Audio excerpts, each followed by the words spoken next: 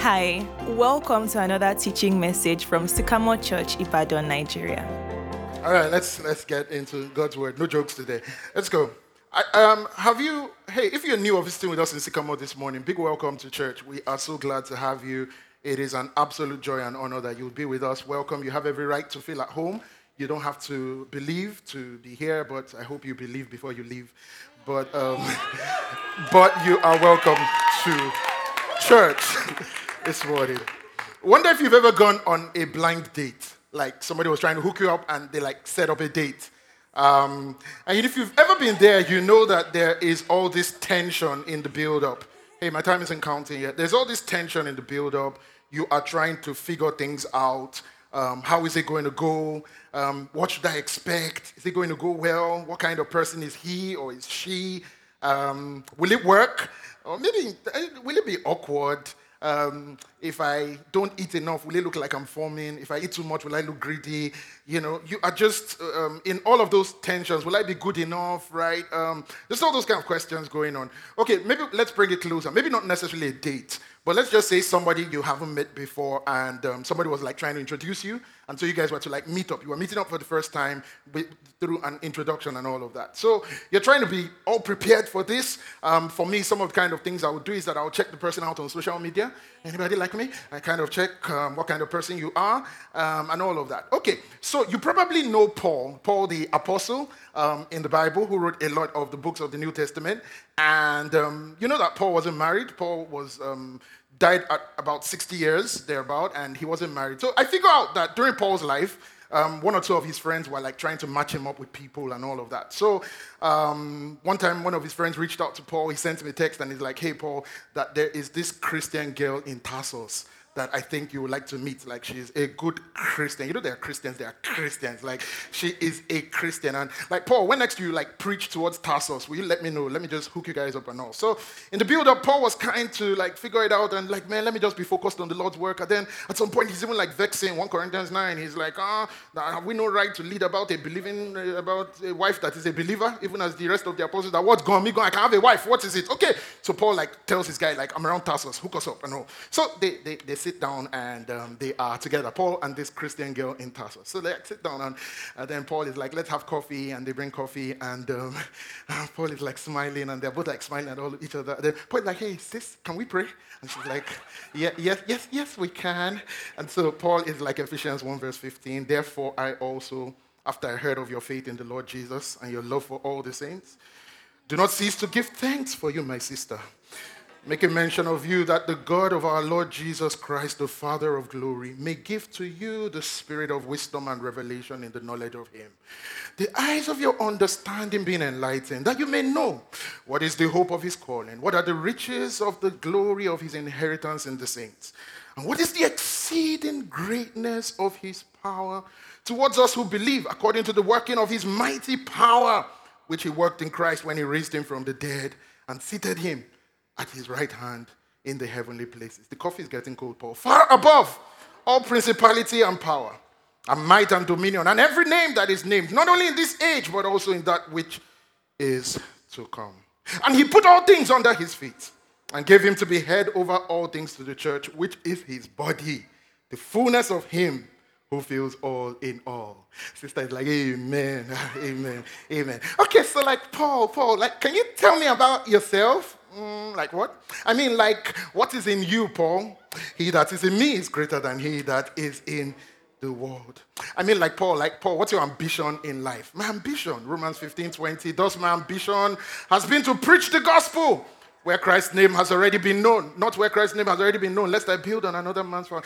No, Paul, I mean your goal, Paul, your goal. Read it in Amplified. "Accordingly, I set a goal to preach the gospel, not where Christ's name was already known, so that I will not build on." Okay, Paul, never mind.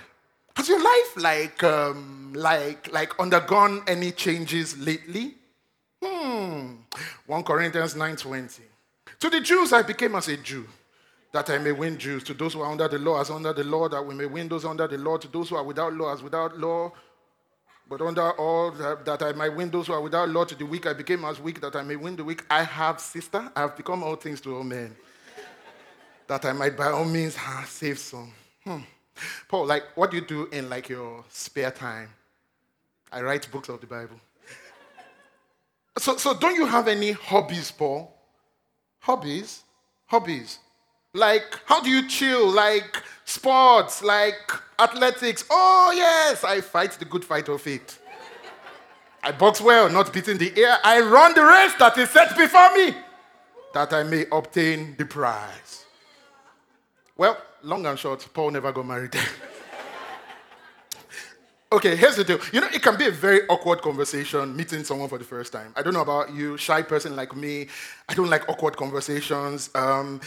I just try and have it figured out. It gets very awkward. And last week we were talking about the Holy Spirit and all. If you were one of Jesus' disciples, let me ask you, if you were one of Jesus' disciples, what would it have felt like when your guy that you know, the guy that you've been with 3.5 years, you've kind of figured this guy out, you know yourselves in and out. He then tells you I'm going away, but there's going to be this new friend coming.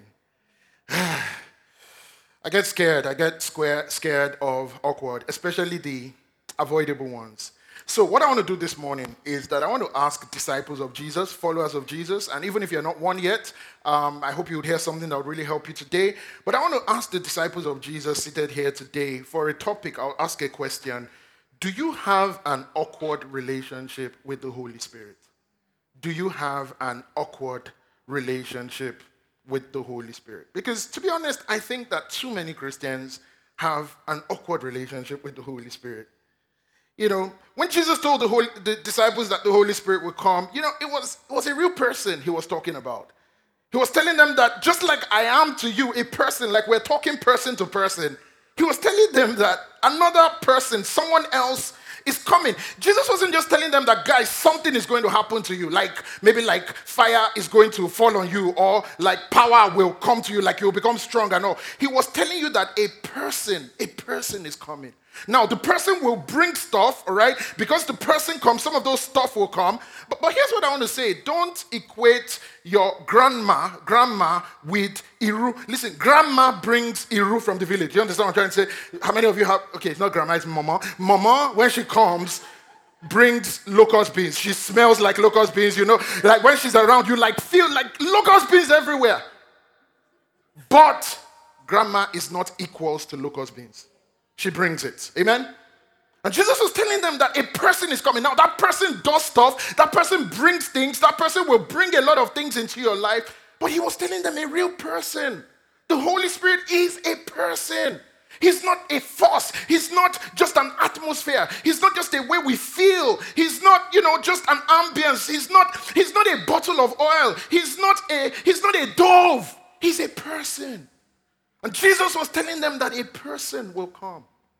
Let me add this morning, when I say he's a person, he's not a weird person. He's not a spooky person.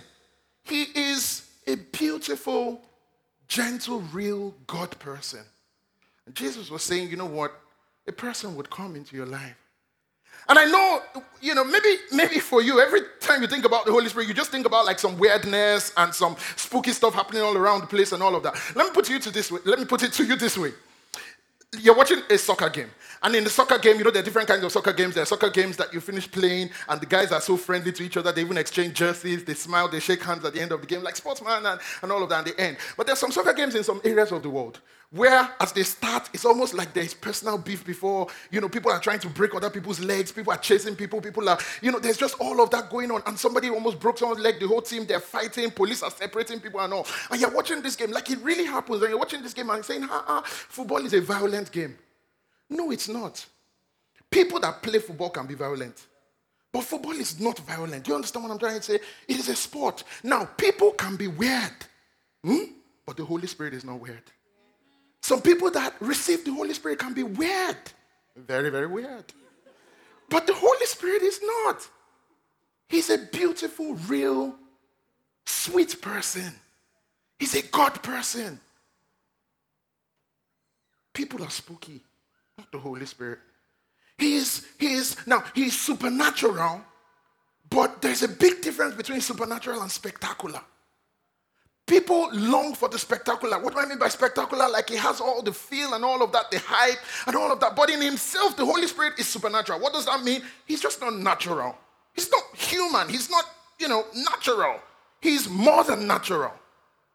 But that doesn't mean he's always spectacular. He can come in a spectacular way. But we don't chase the spectacular. We're simply chasing a relationship with a real person. Amen. So, if the disciples were like me, they'll do what you'll probably do. Okay, Jesus says this Holy Spirit is coming. So you run a search engine and try and check him out. So I can imagine them trying to check him out. Because let me put it to you this way. When Jesus said the Holy Spirit is coming, I hope you feel for the disciples. They didn't have a clue what they were expecting. They just knew that a person is coming. Like if they were in the upper room and one guy putting on a tie and suit comes and knocks and says, "Hi guys, Holy Spirit here." Do you know they will literally believe he is? They didn't know what to expect. They just knew a person is coming. So I feel like they'll be trying to say, okay, let's try and check out this person. Where has he been mentioned before? Let's search him out in the scrolls.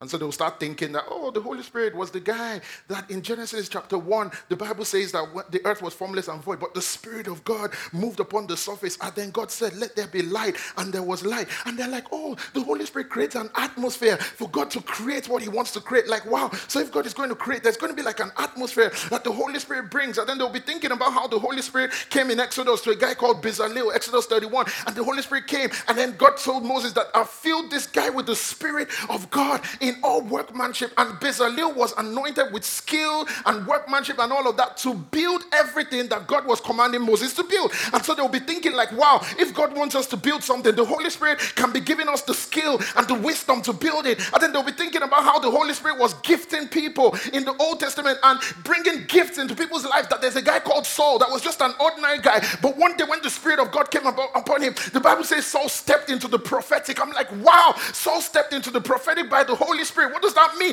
That there was this dimension about his life that was not just about the here and now, that he was seeing things, he was walking things, he was strategic, he stepped into the prophetic. And they'll be seeing that, man, this Holy Spirit is gifting and empowering people. And he came upon Samson, and Samson was so strong. Samson wasn't a weakling. They'll be thinking, man, we don't have to be weak, guys. This Holy Spirit, if he comes, he's going to empower us. We will be strong. We'll be able to do what God wants us to do. In fact, they would go on to see that it's that same Holy Spirit that in Romans 8, the Bible says, raised Jesus from the dead. And they'll be thinking that, man, if this Holy Spirit is in us, we're not going to be like some lifeless people. There is resurrection power in us. They would see, in essence, that as they look at everything God is doing through the scriptures and all, they would see that the entirety of God's working seems to be running on a rhythm of the Holy Spirit. That the entirety of God's working, when you're looking for essence, for purpose, for fulfillment, for meaning, for functionality, that the entirety of God's working is pleased to run on a rhythm of the Holy Spirit. And friends, what I want to say to us today, if we're going to have that life, if we're going to have that life that is living in the full picture of God's desire and God's working and all that God is, it's going to be by the Holy Spirit. It's going to be by the Holy Spirit. When my children were learning how to write, we had these books that we'll get for them. And these books pretty much, they kind of do like somebody will say, I wrote a book, and this is what he did. They kind of put like dotted lines, right? To write out like the alphabet and all. And so the child is trying to learn, and you're like, hey, write A. And so the child would come here, and he's going to trace this out and write it, and then strike it across and say, I have written A. You're like, man, could you even miss it? Yeah, but yes, you have written A. So there's like a dotted framework. Are you here this morning? Come on, second sense, you have the sharper ones now. There's like a dotted framework that the person is simply tracing out to see the beauty of what was locked in there. And as I'm thinking about the scripture and all that we see of God, there's kind of like a dotted framework of God's plan. There's a dotted framework of a God in Jeremiah 29:11 saying, look, I know the thoughts that I think towards you. There's a dotted framework of a God saying in Ephesians 2 verse 10 that, look, you are God's workmanship created in Christ Jesus to do good work. There's like all these things scattered around. And God who says that, look, I put my son on the cross and he died a death he had no business dying and was raised back to life so that you will have a life that you don't deserve. And you're like, me? And he's like, yes, there's potential in that life. There's grace in that life that I desire above all things, that you prosper and you're in good health, even as your soul prospers. And you're like, man, what a life. But there's a dotted framework. Guess what the Holy Spirit does? He starts to lead you in that life of tracing it out and bringing to reality everything that God sees and that God desires for you. And now I am walking in the reality of God's pattern and of God's design by my life by the power of the Holy Spirit, because there's a framework of God's intention for me. And so what I'm trying to say to us today is that if we're going to walk in it, if we're going to walk in the desire of God, if we're going to walk in the beauty of God for our lives, it's going to be by the Holy Spirit. There are all those touch points of what God wants to do in our lives. Like an outline of it. Inheritance. The Holy Spirit brings it to us. And he just puts that color in our lives. So if we're going to live in it, we are going to need to build a great relationship with the Holy Spirit. Let me look at somebody around you and say, you can't do the God life without the Holy Spirit. So some years ago, a friend of mine who is a vet doctor was telling me that he was going to do surgery for a couple of dogs. And I was kind of curious, like, how did they break their hands, legs, whatever? Like, what happened to them? And he's like, man. He told me the story. So basically what happened was that there was a lot of robbery in a particular area. It was just going on and on and on again. And then this person who had been attacked now decided that, man, enough with these robbers. So he went to go and get these dogs. I can't remember the breed, but they were like some, these dogs that you are in an argument. Is it lion? No, I think it's dog. I think it's dog. I think, no, it looks like lion. Like you're arguing, like got this, and they were both massive, like huge, like all of that. And he got these two, and like enough of these robbers and all. But the story has it that the person was robbed again. How did it happen? These robbers arrived at the house, and then these two huge dogs that just went to one side. And then these robbers went in, they finished everything. Then like 15 minutes after the robbers left, the two dogs just became violent. They broke their legs, like literally just went back. And so he was now doing a surgery on the dogs. And I hate it. Did they sleep? No.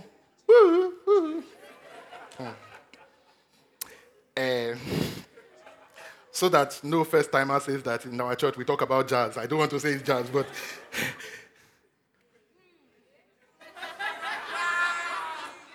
But here's what I'm thinking. You look at those dogs, they're, this thing is quarter to lion. Like, it has potential. I think you see it in that moment. And I'm thinking, I don't want to be that kind of Christian. That like, man, you are anointed. You have potential. God's grace is upon you. Hey, if you know the life that Jesus died for you to live, you have inheritance. You are blessed. And all of that. But in the face of the realities of life, Monday morning, we can come to church, make a joyful shout to the Lord. Whoa! Then all through the week, you are making a panic shout. So everything life is bringing at you. Supposed to be witnesses for Jesus. Your Bible says many are called, few are chosen. But when you walk through the week, many are cold, few are frozen. It's basically a potential. But in the reality of life, I don't, in the face of the real issues of life, want to quiver and panic. I don't want that life. I don't want what I call an ID card Christianity. That you carry it like I'm a Christian. But life is happening. They have come. Oh, yeah, this is why we got you. I don't want an ID card Christianity. You can just have the frame. You can have the form.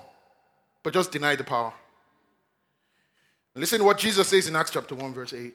Jesus says, you would receive power, ability, efficiency, and might when the Holy Spirit has come upon you. And then he says, you shall be my witnesses in Jerusalem and in all Judea and Samaria and to the ends, the very bounds of the earth. Here's what I want to say. The Holy Spirit makes us witnesses of Jesus. Now, that's a powerful thing I just said, but I'll show you why. The Holy Spirit, Jesus is basically telling the disciples, okay, this person that is coming, that would be upon you, that would come to you, this new person that is coming to you, Jesus is saying to them, he's going to make you witnesses of me. That's powerful. What does that mean? So maybe you've quoted this verse and we quoted it growing up and, like the Holy Spirit will make us witnesses of Jesus. So we will, go out, carry our Bible, rub your powder, tie your scarf. Like, let's go for evangelism because we must be witnesses by the Holy Spirit. What I would say today is not necessarily. It can be inclusive of that. It can be inclusive of sharing your faith, but that's not the point of this. So let me ask you, you're watching a movie, and then, there was that scene where somebody murdered someone else, and it was really brutal and all, but there was that person that saw it, and then the story goes on, and by the time they're in the courtroom, they bring that person, and they call that person that saw it, what? A witness, right? Now, there are two elements that I want you to think about that witness. The first thing is that the witness is somebody that saw something, or that experienced something. So I saw something, I experienced something, I saw it. But the second part of it is that he's somebody that can tell it or express it. Two things that make a witness: that I saw something, I experienced something, and then I can tell it or express it. And in expressing it, what the witness is trying to do as he stands in that courtroom and he's telling about what happened and what he saw, what he's trying to do is to bring everybody to the point where they would all say words like, it is true. It is true. What you are saying, what you saw is true. That's the point of a witness. So when Jesus is saying the Holy Spirit will empower you to be witnesses, please keep it on the screen, thank you. You receive the Holy Spirit, the power, and you shall be my witnesses. Do you know what Jesus is saying? Jesus is saying that the Holy Spirit empowers us to live our lives in such a way that people will see it and say, it's true that Jesus is Savior. It's true that Jesus was raised from the dead. It's true that Jesus loves. The truth about Jesus becomes apparent and real because of how we live our lives. So what am I saying? You're working in an office. All of us work in this office, right? We're all facing the same pressure. The boss is shouting at everybody the same way. We're dealing with that. The salary is delayed, blah, blah, blah. We're all in the same thing. But I keep such an attitude by the presence and the power of the Holy Spirit that even in the face of pressure, people look and say, there is something Jesus about your life. That's me being a witness. We're all taking the same course. Everybody's taking the course, blah, blah, blah. But the level of excellence that I put into my work points to a truth about Jesus that I have experienced. That Jesus makes me diligent with my work. That I can't lift my hands in loving Jesus and then be lazy with those hands. There's something Jesus is doing to me. And so the Holy Spirit empowers me to be a witness to Jesus. Sexual temptation is real, man. Pressure. Man, it's there. Everybody's facing it. But the integrity that you keep points to the truth that Jesus has conquered sin. How else do you do that? How do you keep your sexual values in this generation? It is pointing as a witness to the truth that there is a Savior that has empowered you by conquering sin on your behalf. By the empowerment of the Holy Spirit. So the Holy Spirit is about empowering us towards witnessing Jesus. The Holy Spirit empowers us towards witnessing Jesus. That's what I want you to think about. The Holy Spirit empowers me. Somebody say that. The Holy Spirit empowers me to witness Jesus. So how you need to be thinking, and what I would encourage you to be asking yourself, as you think about your life and as you're trying to figure out your life, I want to succeed, I want this in life. Okay. How does your life glorify Jesus? Because that's what the Holy Spirit is committed to. The Holy Spirit is empowering you, not just to be a strong person, no. He's empowering you to witness Jesus. So, for example, how does your quote-unquote personal success bring glory and fame to Jesus? How does it? Because what the Holy Spirit is committed to is to empower witnessing. Is to empower you to be a witness of who Jesus is, of what Jesus accomplished, not for your glory, but for his glory. If you pass the exam, how does it bring glory to Jesus? If your child does well in school, how does it bring glory to Jesus? Is my life about pointing to the greatness of Jesus or the greatness of myself? See, I'll tell you what the Holy Spirit is committed to. The Holy Spirit is committed to empowering you to live a life that points to the greatness of Jesus, not the greatness of yourself. That's what the Holy Spirit is committed to.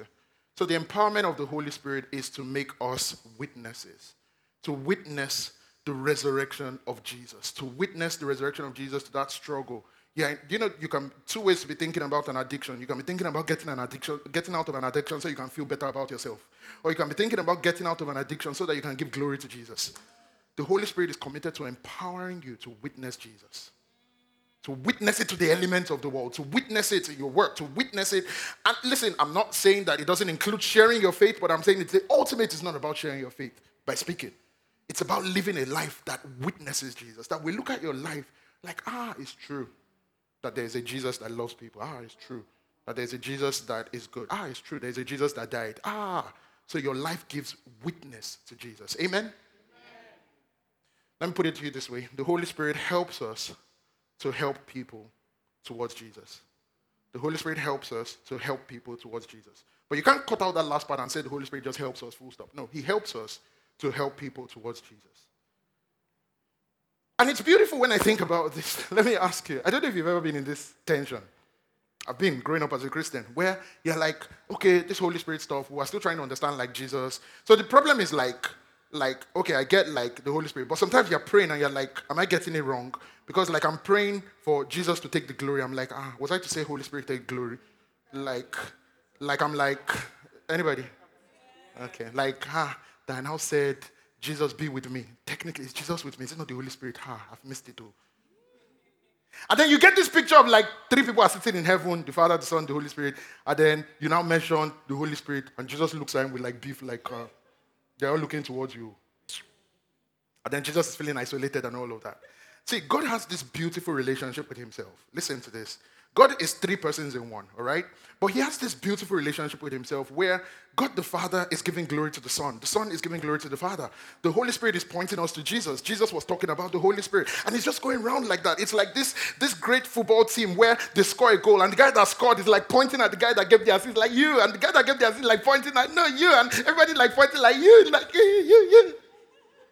That's how like God is. So God is not this insecure 3 persons that is like, you now mention Son, you mention Jesus. Is it Jesus to take glory? Was it not the Holy Spirit? God, when we give glory to God the Father, it's giving glory to the Son. The Son said, if you glorify me, it's the Father. The Father says the Spirit says the Son. It's just going around like that. Amen? And so we don't have to put ourselves under a theological pressure of dissecting like, oh yeah, one for each. Glory to the Father, glory to the Son, glory to the Spirit. Then because you mistakenly said Holy Spirit twice, you now say, let's start. Father must also get one more. You know. God has a beautiful relationship with himself. The Father was prominent in creation, what we see. The Father was prominent in creation and in the olden times with the Israelites. And so you have a lot of a God that was in heaven, that was far away, right? And then the Son was prominent in redemption, coming to earth and walking. And then the Spirit is prominent in regeneration. But in other words, this is how you must think about it, that we dominantly, in this day and age, relate to God by his Spirit that is in us. And so Israel looked to a God that was far away. They had these laws that were written to point them towards a God that would come to the mountain and meet Moses. He was far away, all right? The disciples related to a God that was around them. And so Emmanuel, God was pleased to be with us. They were looking for him around them. But we in our day and age dominantly relate to God by the Holy Spirit that is within us. All right? And now, when I say that, it doesn't mean that there are not manifestations in every dispensation. When you look through the Old Testament, you see a guy called Melchizedek. Who was that? That had no father or mother, no beginning of days or end of days. You see manifestations of the Holy Spirit coming upon people. You see Jesus in the Old Testament showing up in different, as the captain of the Lord's army with Joshua. You have all those appearances, but I'm saying dominantly in a dispensation. What we have. And so what you had with the Holy Spirit coming upon people to accomplish a task in the Old Testament is different from what we have in this day and age where the Holy Spirit is pleased to live within us. And so Romans chapter 8 and verse 9, we read that last week. It says that if you don't have the Spirit of Christ dwelling in you, then you're not even a Christian. So every Christian has the Holy Spirit living within them. Amen? All right. Now, let me kind of try to get towards where I want to get to. And then I'll be landing. So Jesus was speaking to his disciples about the Holy Spirit coming. And let me show you, last week we read John chapter 16. And I was showing you especially verse 7 of John chapter 16 last week, where Jesus was saying the Holy Spirit will be your advantage. But today, let me just move on to verse 8. Please, Victor, if you would, please come on the keyboard. Thank you so much. Wasn't worship just a blessing? Sometimes when worship is, when you're really blessed, you're now trying to say, is it because of the cap? Is it because one of them is now wearing wedding ring? I start checking that. That's looking different. Anyway, so John 7, and it's not fake wedding ring, it's real one, in case you're saying. No, let me stop. A joke was trying to come, but I just want to stop it and face this thing. Do you guys want jokes? No. Yeah, when I crack you still abuse me. No, I've decided no more joke this year. But later, my son. The other day I was my children come and they start asking me for dad jokes. So we've just been having some dad jokes. Then my son started giving me some, and I was so proud of him. So we were driving, and then they would see this car, and they asked me, Dad, why is it called the Lexus? I said, well, because the people inside have legs like us. And they said, oh, I was just giving them my own. Then my son just looked at me, and he said, Dad, why is it called Honda? And I said, well, maybe if you look under, you will see H, so it's H Honda. He now said no. He said no. He said, Dad, but I think it was not deliberate because he doesn't speak Yoruba, but it was so good. He's like, Dad, I think they wanted to press the horn. They now say Honda. Like, I'm proud of you. Like, I've made it as a father. I've succeeded in life. But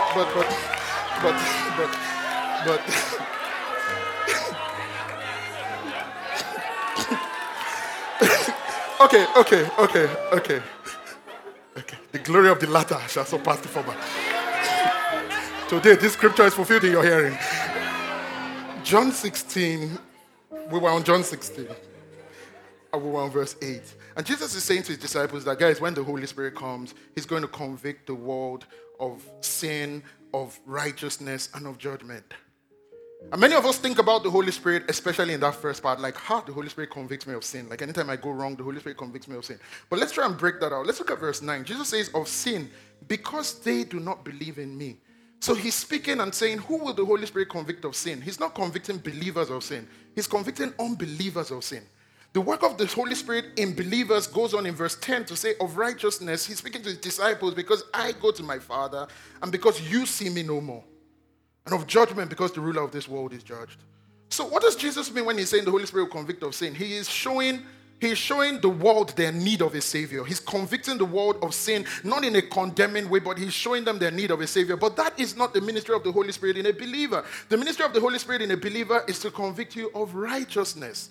Now maybe you hear that and you're like, no, that doesn't make sense. Let me show you what I'm saying. It's like I take this, all right? This is a little black thing, and I put it against a black background, right? And then you don't even see it. It just looks black in black and all of that. But if I take this black and put it against a white background, right? Then suddenly you can see a black on white, right? Now, the Holy Spirit is not coming to convict you of sin. What he's coming to do is convict you of righteousness. But in the face of God's righteousness, you see your sin.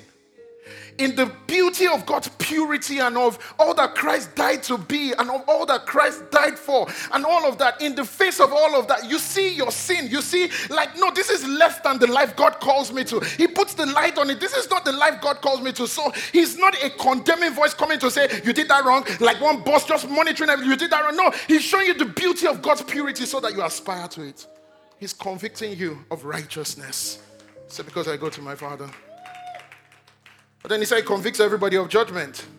And judgment is a beautiful word for the believer. It's a beautiful word. The beautiful word for the obedient. It is a scary word for the unbeliever. But it's a beautiful word for the believer. It's like when your dad would go out when you were young, and then he would tell you that I'll be back, and then you have misbehaved. You know, when you've scattered the house and all, and then you hear his horn. It is terror. But you know when you've done everything right, you can't wait for him to come. You're eagerly looking forward to him to come. Why do you think we who have this hope are earnestly awaiting judgment? Because we are in Christ. So judgment is a beautiful word for the believer. And do you know what the Holy Spirit is doing? He's reminding you of judgment. Why is he reminding you? Because in this world, many times you're going through things, you're being cheated and stuff is happening and you feel like you're losing ground and all. But the Holy Spirit is reminding you, Daddy is coming. Daddy is coming. There's a hope to your integrity. There's a hope to the values you are holding. There's a hope to all that is going on in the world. He's convicting you that there is judgment. It's a beautiful word for the believer, but it's a scary word for the unbeliever. But maybe you're like, no, this thing you're saying about the Holy Spirit and, not convicting me of sin. So that voice that I'm always hearing that tells me, like, before I take one side, and all of that. Listen, there is a difference between your conscience and the Holy Spirit. The Holy Spirit is not your conscience. Your conscience is, I believe, a blessing from God. But here's the deal. Your conscience is subject to training. Your conscience is a moral compass, a moral sense of right and wrong. But it's subject to training. Do you know that there are people in this world that legit will kill another human being because something in them believes that is the right thing to do? It's not that they're trying to be wicked. It's what their conscience has been trained towards. The Bible talks about people that have deadened their conscience. We can do a lot with our conscience, but it's just an internal moral sense of right and wrong. Now, the conscience can be very helpful when it is rightly trained. So the beautiful journey we can be on as Christians is a journey of training our conscience to be in tune with the Holy Spirit. But your conscience is not equal to the Holy Spirit. Your conscience can tell you you're doing wrong. Doesn't mean it's the Holy Spirit convicting you of sin. So let me show you in Scripture, Romans 9 verse 1. Paul shows that demarcation really clearly. He says that I speak the truth. With Christ as my witness, I speak utter truthfulness. Look at this. My conscience and the Holy Spirit. Do you see the separation? Confirm it. He's saying there's a two-way confirmation. I can see the Holy Spirit saying it, but I can also see my conscience saying it. That's the beautiful point. You want to get to where your conscience and the Holy Spirit are aligned. But please notice the separation. And what I would say to you today is, honestly, if we'll be honest, we need something more than just a subjective morality. We need something more than just a subjective sense of, I think the way I grew up, this is right, this is wrong. Because in your journey of following the Holy Spirit, some of you would even know that there are things that conscience is telling you is bad. But you know that the Holy Spirit is telling you, is giving you a liberty.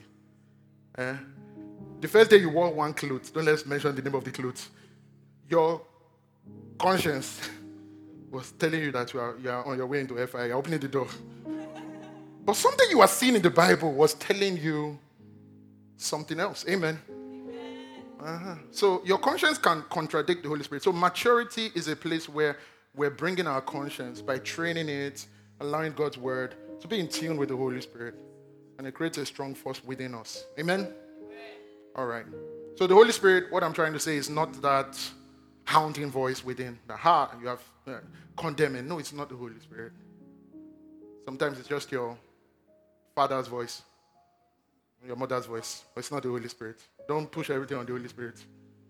And what I even want to say is that, the Holy Spirit speaks, but the Holy Spirit is not a talkative. Don't make the Holy Spirit look like a talkative. Sometimes I hear people talking about the Holy Spirit. The Holy Spirit talks a lot. Like he told you how to pack your hair. He told you the color of nails to do. When you were even going out, he told you start walking with your right leg, not your left. You say, yes, Holy Spirit. Yes, yeah. Holy Spirit. Sorry, go on. Like the Holy Spirit speaks, but the Holy Spirit is not a talkative.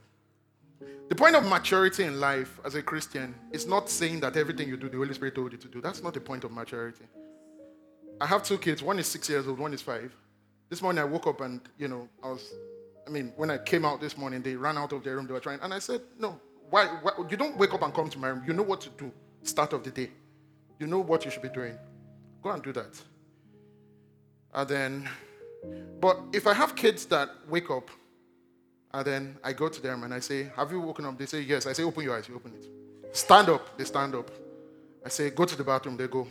Brush your teeth. They pick up brush. Should I start up or down? I say, start up. Then I say, have your bath. They pour water. I say, towel your body. They towel it. I say, come out. Come out. Dress up. They dress up. Sit at the table. They sit down. Eat your food. They start eating. Stop. They stop. Go to the car. They go to the car. Enter the car. They enter the car. We get to school. I say, calm down. They calm down. Follow your teacher. They follow their teacher. You ask me, are they okay? Are they okay? The point of maturity is not that they are doing everything but as I'm telling them to do it. The point of maturity is that they're growing to know what my heart is. They're walking in that framework. Listen, if you live a life where in your thinking about the Holy Spirit, it is not necessary for you to have a church family. It's not necessary for you to have relationships. It's not necessary for you to think. It's not necessary for you to have common sense. Common sense. It's not necessary that the weather is hot. Wear better clothes. The weather is cold. Do you understand? Like, it's not necessary. The Holy Spirit is just, then why did God give you all those things? Why did God give you that whole framework? The Holy Spirit is not out to replace the framework of life that God has given you to. He's out to lead you through a God framework. How many of you will look over your life, over like the last 5 years, and you'll see that as you were in a conversation, as you even made some decisions and obeyed in some places, the Holy Spirit was all the while working things more than I knew. That relationship, when I first met the person, I didn't even know anything would come out of it. But somehow God just prompted me, and I signed up for a life group, and then I even met my best friend in my life group, and my life partner in my life. You get what I'm saying? I was just doing what I knew to do.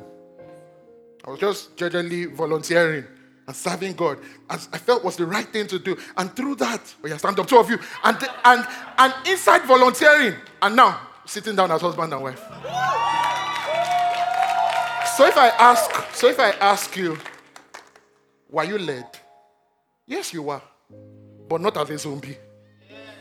Not as a, Lord, if you want me to witness today, let that my friend be wearing yellow. So if she's wearing yellow, then I know that. No. There's a framework. He has already told you, go and make all disciples. Go and be doing that. When he wants you to stop, he will tell you to stop. He will tell you the one not to talk to today. Or the place not to go. He will rather stop you than be telling you to start. Because there's a framework. All right. Now, in all of this, am I saying that he cannot give you instructions in specific situations? That's not what I'm saying.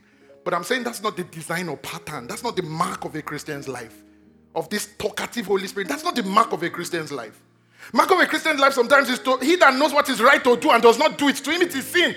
It's right for you to go early to work. You don't need special leading of the Holy Ghost. It's wrong for you to go late to somebody that employs you and pays you salary. You don't need, I don't feel led to go early. My friend, go and do your job. Are you hearing me today? To be diligent, whatsoever your hands find to do, do with all your heart as unto the Lord. In everything, give thanks, for this is the will of God concerning you in Christ Jesus. The Holy Spirit will not come and be leading you today. I think you should give thanks. You say, hey, Holy Spirit, we should thank God today. That's the framework of being a Christian. Amen? All right. So, let me land this morning. I told you guys a story some years ago. I'm going to ask the team to come in just a moment. I told you guys some story some years ago. Some story years ago. How did I say that? How did I possibly say that? A story some years ago. It was my daughter's birthday, and I told you about how my mother told us to come over. Remember? Okay, and then we got there, and long and short, you know, my mother, who is such a great woman, I love with all my heart. And I should also say before I say it again that she's well educated. She does have a few degrees, I believe. She has a PhD. She has like double masters. She has, number of degrees every and I need to say this again and again just for emphasis. And she's a brilliant woman. She has done well in career, retired meritoriously. She has raised 4 children successfully, I believe. Well, at least 3 successfully. I'm still trying, but I believe she has done a few things that point to. But we got there that day, and there was the birthday surprise. A wrapped bicycle. Every time I say it, it hurts something in me. Like, Mom, you sat down and wrapped the bicycle. And then she's like, there's a surprise. And so we're like, what can be in there? Let us guess. I think it's a pulpit. I think maybe it is a gun.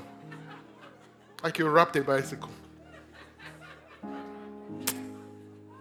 Mom, I love you. I love you. I used to see that joke out there. I didn't know it could happen in my family. You wrapped a bicycle. You bought wrapping paper. Because you are going home to wrap a bicycle. Like you went through the processes. You bought sellotape. You even cut. You are taping it. You wrapped a bicycle. Yes, a lot of labor. But, as you look at it and you're asking, what do you see? Of course, I see a bicycle. Well, actually, I see a wrap. No, now, but... Yeah, but we all know it's a bicycle. Yeah, but it's a wrap. Well, it's a bicycle. Well, it's a wrap, depending on what side you want to argue. It's a wrap. Now, no, well, it could be a song, but let's still keep it as a wrap. No, but the other day I was watching that, what's that line again? There's a line. If you want to go to the airport, you need to show effort. Japa, I don't want a Japa. That was bad. But guys, you're looking and you're seeing a bicycle and you're seeing, so I don't even know what I'm seeing. I think I'm seeing a bicycle. I think I'm seeing a wrap. Just all of that. Because here's the point, that what is behind the bicycle, what is inside the wrap, what we've done is that we have closed the wrap on it. So it started out by just being big out there, then we started tightening it towards it. We started bringing it closer and closer. And as it came closer and closer, what is happening now is that the wrap that was shapeless is now taking the shape of what it is wrapped around. It is now more and more looking like what is inside. So we are actually seeing the wrap, but we are seeing what is inside it. As I thought about that, I thought of how Romans 8 verse 9 says, hey, if you are a Christian, you have the Spirit within you.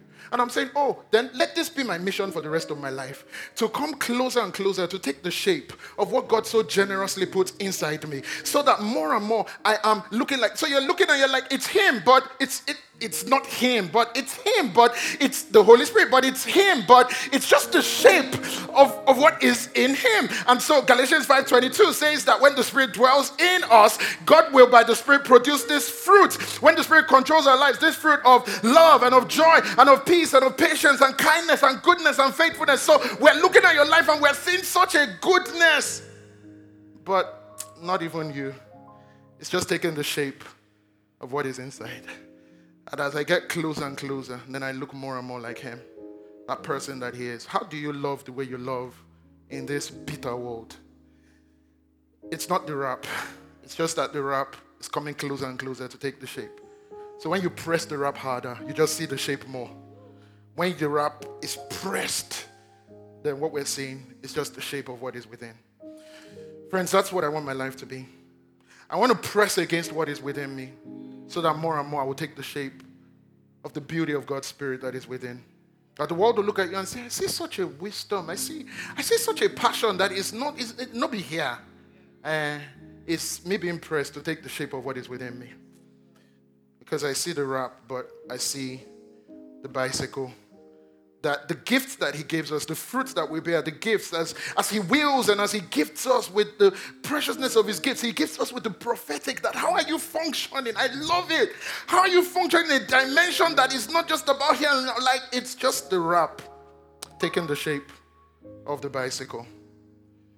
So what I want to say to everybody as I close today is, man, would you be on the journey of building your own walk?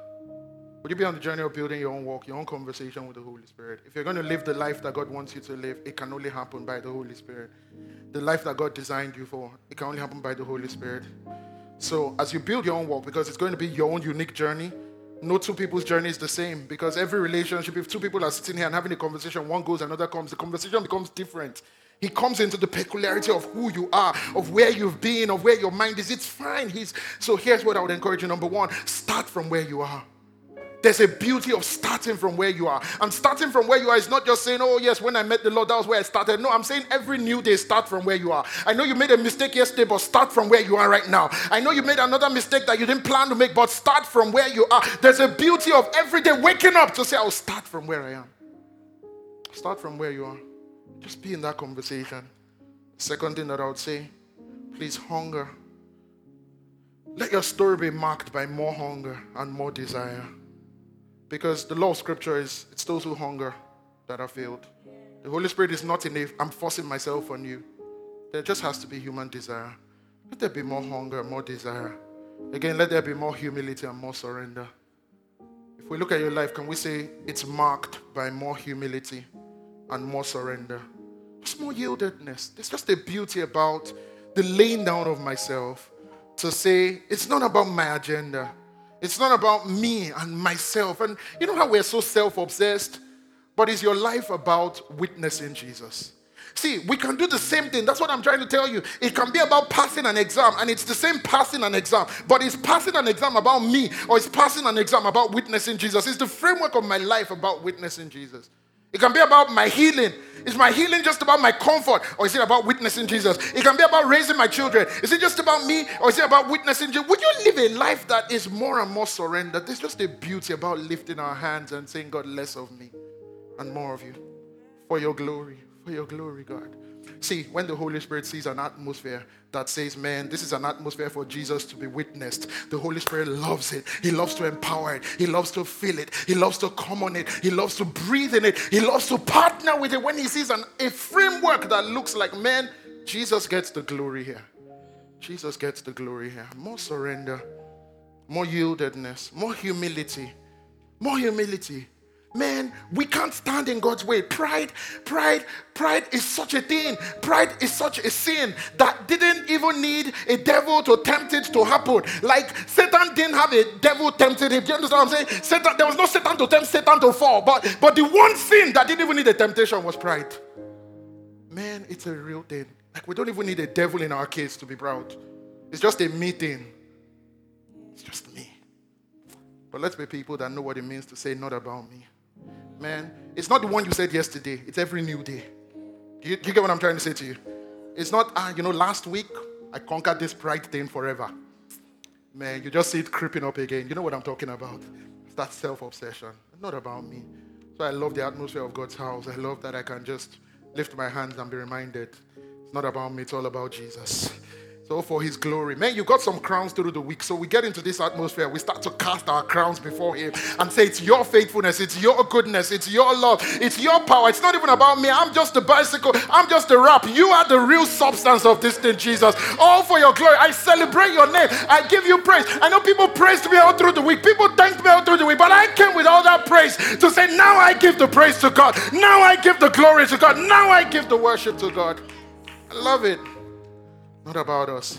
But you pack all of that through the week. Then you come around God and I'm just too tired. Man, we cast our crowns before him. And so I'll also say, let your life be marked by a desire that it is more about Jesus and his witness. The Holy Spirit loves those atmospheres. More about Jesus, more about his witness. Just seeking that more and more and more. And before I stop, one last thing I need to say. Team, please come. Let it be more honor and regard. Let your life be marked by more honor and regard for the precious Spirit of God. See, I know that one thing that kills relationship, maybe more than anything else, and with God inclusive, just when we get to that point, it's so easy, the people closest to us, to take them for granted, right? It's so easy for familiarity to breed contempt. It's so easy. And I just want to say, because we live in a generation that can sometimes be really foolish. We mustn't allow the foolishness of our generation to affect how we see our God. So I want to say to us, let's be people that deal with the things of God with honor and with regard. Because if there's going to be an atmosphere of the Holy Spirit in your life, an atmosphere for the Holy Spirit to thrive and all of that, I'll tell you what kind of atmosphere it's going to be. It's going to be an atmosphere of honor and of regard. Listen, a relationship between God and man is not just about an encounter. It is about who surrenders to who. I'll say that again. Encountering God, it's not just a relationship between God and man. It's not just that man encounters God. It is that man treats God as God. Are you hearing me today? It's not just that I saw God, I heard God, I know God. It is that I recognize him as God. And we live in a generation that treats God as just anything. That, you're talking about the Holy Spirit, and just the street joke is just the Holy Spirit, Holy Ghost, anointing. You and your friend are just bantering. Somebody push someone and say, yeah, I'm falling on the anointing. And then tomorrow morning, you come and you're asking God, please fill me with that anointing. Which one? The joke one or the real one? There are things in your life, the older you get, that just are not a subject for joking. Are you hearing me? Because of the regard you place on them, because of the value, there are places you walk away from, because this is not just an atmosphere. This doesn't honor the things I honor. Any comedian can want to make business of cracking your jokes, but I don't fester on that, because I need an atmosphere that treats God as God, that sanctifies him, that honors him, that regards him. This is the precious thing that we cry over to receive, that just becomes a street joke. Somebody's just like, ha ha ha ha. Holy Ghost. Which Holy Spirit? How does he feel? Just as the subject of every street joke. I just want to say, I pray we will be a generation of Christians that know what it means to say, man, our God is not a side thing. He's not a street joke. He is a God that we love, that we revere, that we honor, that we recognize his presence. We treat him as God. We value him. You can crack jokes over anything, man. That's not my bit. But when it comes to God, let there be an atmosphere that says, God, you are not just welcome, you are honored right here. See, where the Spirit of the Lord is, 2 Corinthians 3 says, there is liberty. We speak a lot about our liberty. We think it's about our liberty. Where the Spirit of the Lord is, we can do anything. Well, anything righteous. But I think it's more about his liberty. To do what he wants to do. Because we've been doing what we want to do all our lives. Where has he gotten us? But where the Spirit of the Lord comes and he has his liberty to make us like God, to transform us into that same image with ever increasing glory, just as by the Spirit of the Lord.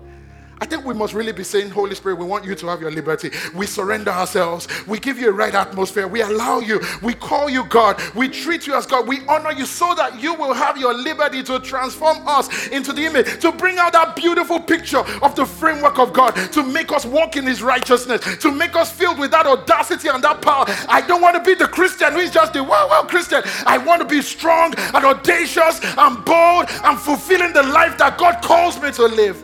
And I will only do that in the rhythms of the Holy Spirit. So today I'm glad that we're in a house where the Holy Spirit is welcome. I'm glad that we're in a house where there's an atmosphere of the Holy Spirit to touch us, to reach us, to do what only he can do. I'm glad that this is a place where the Holy Spirit is Lord, where the Holy Spirit is honored, that as we're singing in the name of Jesus and honoring Jesus, that the Holy Spirit is finding a liberty. So can I invite you, everybody, if you're not standing, stand and just lift your hands and say, Holy Spirit, you are welcome. You are welcome in my life. You are welcome to do all that you will, to put me in the rhythms of my God life, to put me in the rhythms of the life that you designed for me to live. I want to be all that you call me to be. I want to stand in all you call me to stand. I don't want to be an ID card Christian. I want to be strong. I want to be bold. I want to prosper in the purpose of God for my life. Holy Spirit, I welcome you.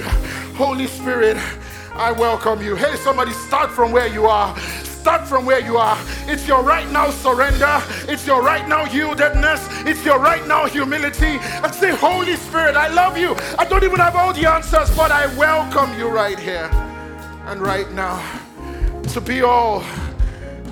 I don't want to be an ID card Christian. I don't want to have potential and not walk in the rhythms. I want to walk in the rhythms of the life that Jesus died for me to walk in.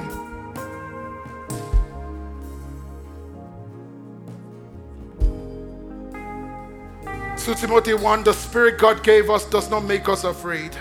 His Spirit is a source of power and love and self-control. Do you believe that today? That the Holy Spirit is a source of power. He's giving you real power. He's strengthening you today to be all that you need to be. Why would you go into Monday morning weak and defeated? Why will you go back there, just your head bowed down? Why will you go back in that same struggle and feel like a victim? The Holy Spirit does not make you afraid. He is a source of power. I love you, Holy Spirit. Thank you for your presence in this room. Thank you for your presence in every heart. We give you liberty. We give you liberty. Do what only you can do, Lord. Reach us in a way only you can reach. Come on. The way you pray is okay. Come on. Just pray this morning and say, Holy Spirit, I welcome you. I welcome you. I welcome you. Reach me, touch me, stir me up again, Holy Spirit. Stir me up again to God's purpose. Come on, why is your heart cold? Why are you depressed? Call upon God this morning and say, Holy Spirit, stir me up. I can do with a little more stirring. I can do with a little more color in my black and white. Just some more of you, Holy Spirit. Welcome, welcome, welcome. Lord, I pray from the front to the back, from the left to the right. I pray for everybody online this morning. Right now, let there be a stirring up of your presence, Spirit of God. A stirring up, an awareness like never before. Let your voice be clear. Let your presence be known, Spirit of God. Orchestrate our lives again, Spirit of God. Oh, Spirit of God, bring us into the prophetic. Put a spark in our lives again, Spirit of God. Do what only you can do. We love you, Holy Spirit. We love you. Somebody, if you can, just hold out your hands as an act of surrender. And would you say after me this morning, say, not about me, but for the glory of Jesus. Say, Holy Spirit, you are welcome here. Say, Holy Spirit, have a free course in my life. Do as you long to do. Make me what you want me to be. Take me where you want me to go. Lead me. Empower me. Fill me. Say that again. Say, fill me with the freshness of your presence. Say, I welcome you. I welcome you. Say, yesterday's gone. I'm not living in yesterday. But right now and right here, you are welcome. You are Lord. I give you glory. I give you praise. Come on, let's go ahead this morning. Clap your hands, everybody. Give him praise. Give him praise. Honor him this morning. Celebrate his presence in your life this morning. Welcome, welcome, Holy Spirit. We love you. We love you, Holy Spirit. Amen. Amen. I like Acts chapter 2, verse 14. This is going to happen to somebody this week. You know, the believers had lived in waiting for the promise. But I'll just read the first 5 words thereabout, because I just love it. The believers were waiting. They were hiding away. They were hiding away, locked up, everything, every word to describe them. But when the Holy Spirit came upon them, I like these first words. The Bible says, but Peter. Somebody say, but Peter. Stand it up. That's all I want to hear. Stand it up.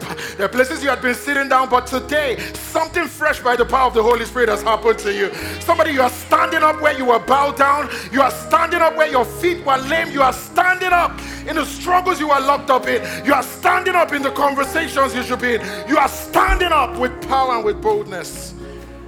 And the only explanation that he had is the Holy Spirit. The Holy Spirit. This week we're standing up, people.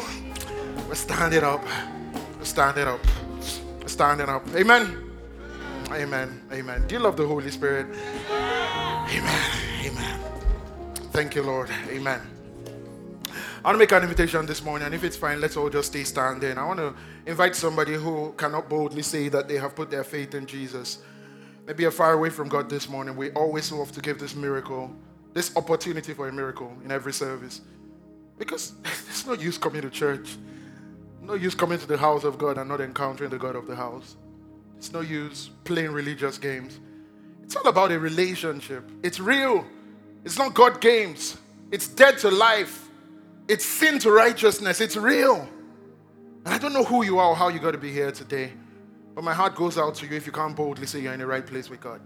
You know what? You can set that right in just a minute. I'm going to give you an opportunity. If you say, I'm not right with God, I'm living in sin, I am far away. Maybe at some point you had made a decision, but as we speak today, you know you're far away. Everybody's standing here because we want to honor your decision this morning. We want to stand with you. We want to give you that choice today to say, I choose Jesus. A choice for Jesus today is a choice of life. It's a choice of forgiveness. It's a choice of a whole new life, a whole new beginning that was paid for on that cross 2,000 years ago. And so as today you say, I choose you, Jesus. He's standing in for you. And everything that was wrong with you is being set right because of his grace that was poured out on that cross. And so today I'm going to give you that moment. I'm going to ask everybody to bow their heads and close their eyes. And I'm going to ask today, who is here who would say, I'm not in the right place with God. I need to be made right. I need forgiveness today. I've strayed away. I'm far away from God. I need to be able to say I have a relationship with an almighty God who made me and one day is going to judge me. Judgment is good news for believers because we have put our faith in him. Are you ready? I'm going to count to 3. If you say you're speaking to me, all I want you to do is to put your hand on your chest where you are. It's a sign before God that you are making a choice this morning. Whether you're in this building or you're online anywhere, get ready. I'm going to count to 3, and on the count of 3, I want you to put your hand on your chest. Ready? 1, 2, 3. God bless you. That's a miracle. God bless you. God bless you. Thank you for your sincerity. Across the room this morning, God bless you. If you're online also, I want you to join in. I want you to join in. Wherever you are, God sees you and he knows you. That's a miracle happening. Thank you so much, everybody who's praying that prayer today. Thank you for your sincerity today. If you want to join in, please do that before we pray. This is awesome. This is a family of the crowd. I'm going to ask us all to join in together. If your hand is on your chest, we want to stand with you, want to identify with you. So we're going to say these words with you. But you say these words knowing that the Bible says with our hearts we believe and with our mouths we confess unto righteousness. Can we all say together today, Heavenly Father, I come to you today because you've made a way for me to come through the death, the burial, and the resurrection of your Son, Jesus. So I believe with all my heart that Jesus Christ is the Son of God and is the Savior of the world. Say today, I boldly declare that Jesus Christ is my Savior and my Lord. Say, I give everything. I surrender everything to follow you. Say, Jesus, you are the Lord of my life. Say, please forgive me of the past and give me a whole new start. I'll say, I boldly declare I'm a child of God. And one day I'll be with you in heaven. Everybody said amen. Amen. Amen. That's a miracle. It just happened in your life. Everybody who prayed that prayer, congratulations. We're so proud of you and we're excited about the miracle that just happened in your life. Thank you so much for joining us here at Sycamore Church. If you pray that prayer at the end, we are so excited about your decision for Jesus, and we would love to help you get established in your relationship with Him. So please let us know about your decision at www.sycamore.church/Jesus. There, you'll also find all kinds of resources to help you build your relationship with Jesus. If you enjoyed this message, we would love for you to subscribe wherever you are listening, or visit www.sycamore.church/resources. Again, thanks for joining us. We'll see you next time.